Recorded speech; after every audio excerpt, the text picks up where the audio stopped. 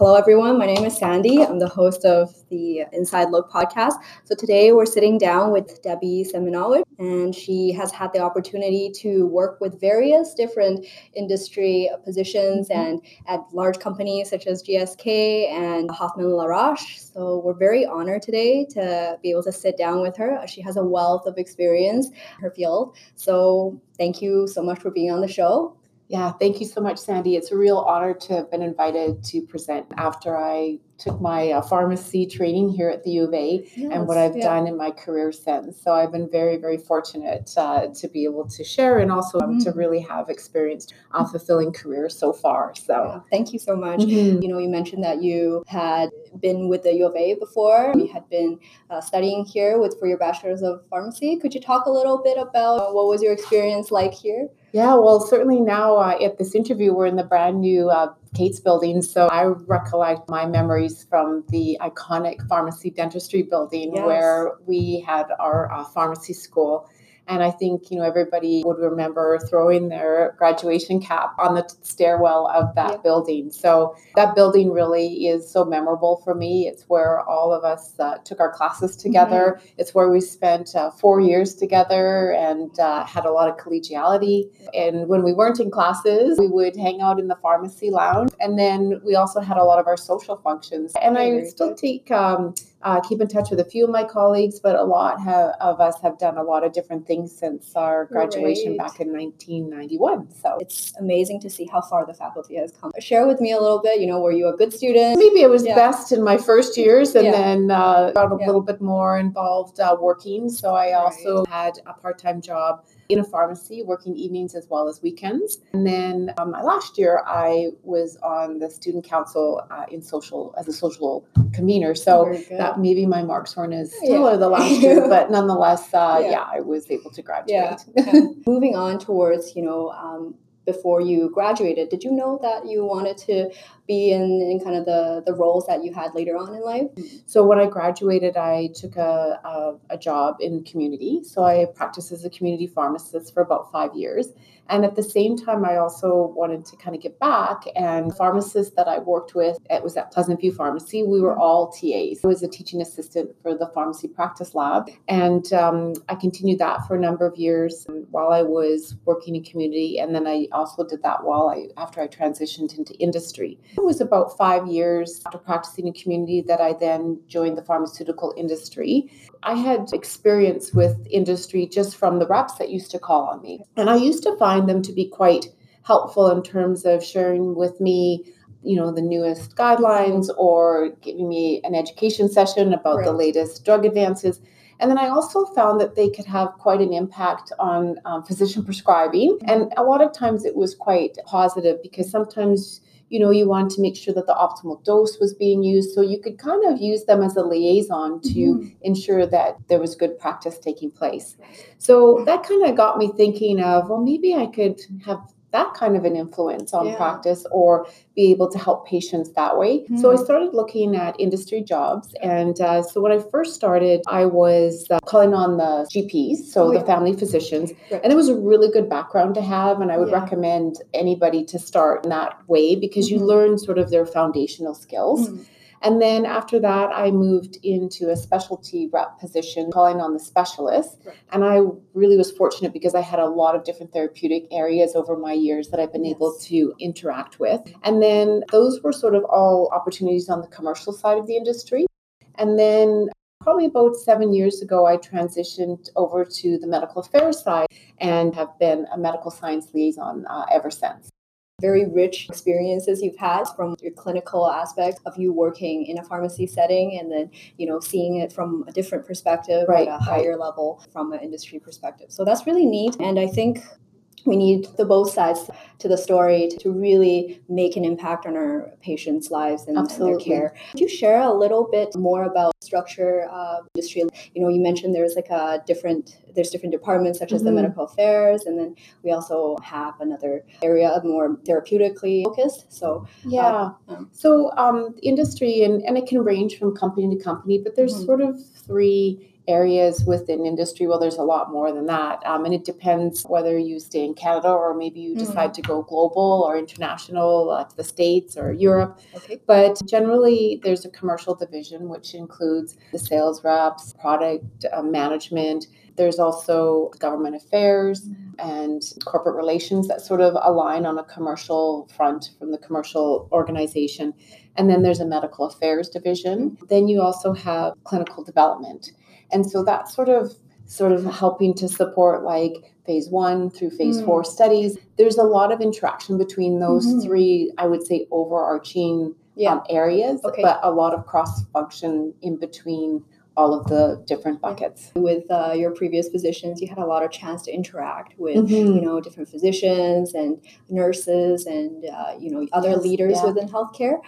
So what was that experience for you like? So calling on, I think you have to tailor the needs of each of those particular individuals. I think the focus that you have, regardless if you're calling on a physician or a nurse or a pharmacist, is really the patient. So the patient is always the center.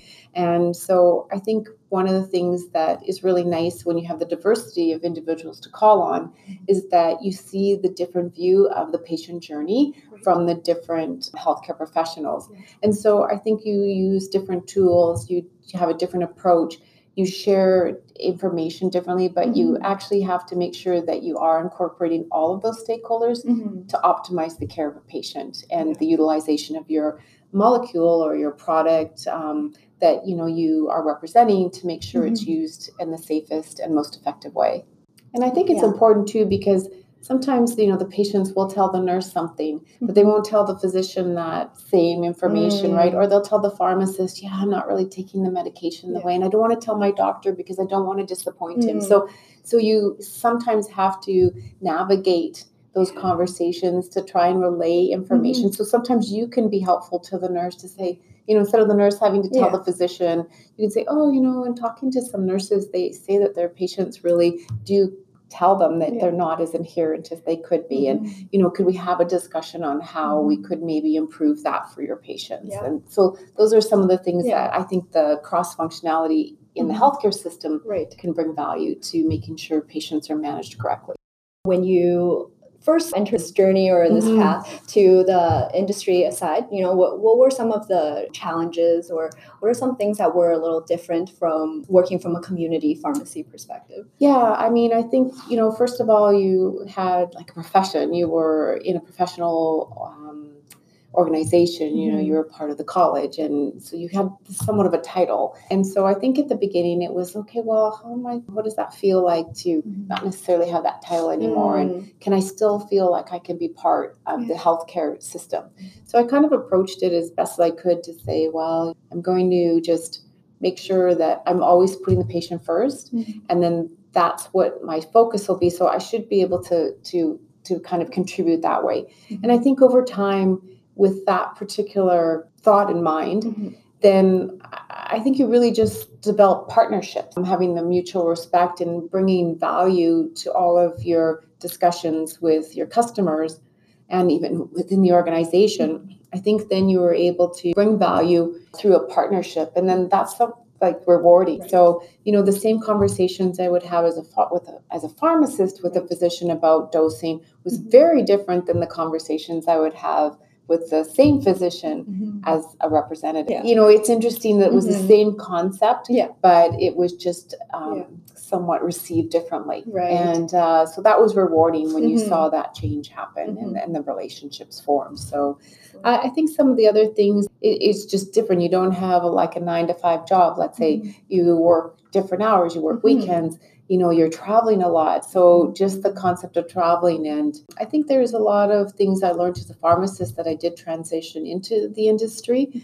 But I think, one of the things that was really nice about industry is so many education opportunities in terms of development, personal as well as your work development. That's excellent, tie into something that I've been personally wondering, which is when we transition from something that's very clinically focused and something that maybe, requires some additional skills, such as your presentation skills, your public speaking and of course like negotiation skills with your different clients. So I understand that you had excellent education from different companies that you worked for. What was that learning curve like? Everybody was in it together, and what's really nice is I was very fortunate to be on teams that I had senior colleagues, but then you had new people that brought new ideas as well too. And I think one of the things that industry is really good at is they have an entire training department, and the training department isn't necessarily just all about the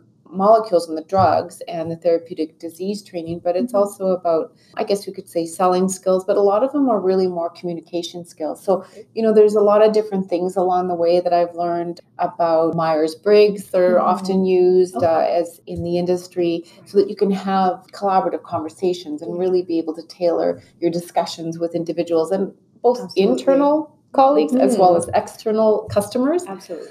In addition, there's things like emotional intelligence and, colors. Like there's all these different things that I think the tools that you can bring. Some of the other things are just how do you ask a really good, insightful question so that you can have a good knowledge of what the needs are for patients in their journey, that you could maybe then mutually find a solution. So there's a lot of different tools, and I think a lot of it is you kind of have to also just learn a little bit on your own, and they really encourage having a mentor or a buddy within the industry as well too. Oh yeah, I think speaking of mentorship, with our show as well, we're really trying to help, whether it's students or whether it's any audience that wishes to maybe have a change of a career or to try out something different.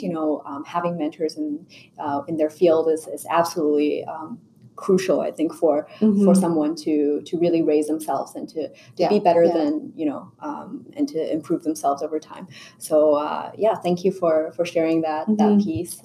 So in terms of your day-to-day work as a you mentioned that you started out as a maybe in the medical affairs division. Could you talk a little bit about what that was like on a day-to-day kind of basis? Yeah, I think when you're an MSL, there really is no typical day. The only thing that's consistent every day is that I wake up thinking, okay, so, what I'm going to do today has an impact on somebody. And, that somebody could be someone's mom or dad, or it could be their brother or sister, or maybe it's just somebody's best friend. So really that's consistent every day when you get up, and that's why you make the effort that you're going to through the rest of the day. But on a typical day, I would probably say a number of different activities could occur, but they would never be the same on any one day. And some things that, would be done on a daily basis is, obviously emails, there's a lot, head offices are maybe 2 hours away. So you're always having to make sure you're communicating with your colleagues. The role of the MSL when we look at the interactions with customers can be both proactive as well as reactive. And just to kind of elaborate, proactive would be, okay, we have a set of investigators. So my job today is I've set up an appointment and I want to share the latest data release that was at a congress that happened, let's say 2 weeks ago. So that would be sort of a proactive activity. So you would schedule those things. But then there's a lot of reactive activities, meaning that, okay, a customer calls you directly, has a question, maybe it's something off-label, or maybe it's, just something that's not in the product monograph that the representative can't answer, so they forward the question to you. So you have to spend some time then researching that answer, getting in contact with maybe your drug information colleagues or a medical manager, or maybe you have to call another healthcare professional to get that answer. So you spend that time and then you have to follow up. So that can take up to a half a day of work sometimes. The other things is that maybe you are going to do a presentation to your colleagues. So you've been to the conference, you have all these insights and information and the latest data. So now you have to share it with your internal colleagues. You could spend some of your time creating a PowerPoint presentation with the data. Then you spend the afternoon presenting.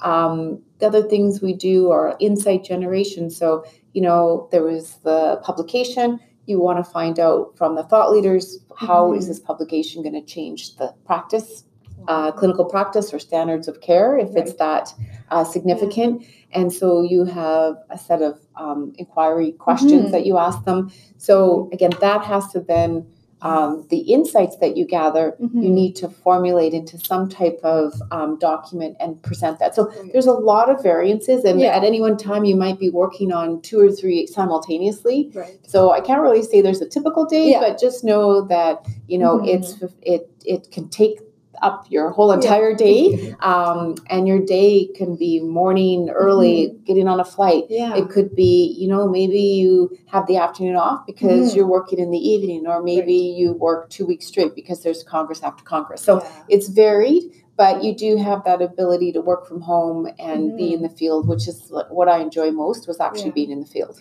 Yeah, so having that flexibility of doing many projects at once, and always being kept on your toes. That sounds like a lot of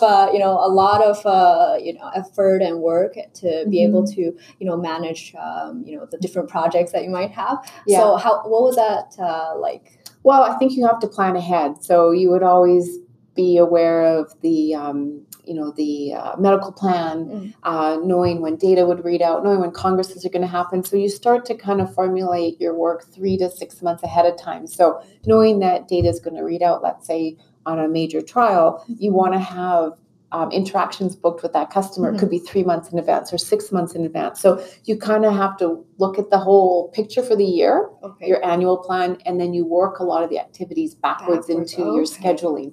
Okay, so a lot of the times we see healthcare providers as leaders and role models in their line of work.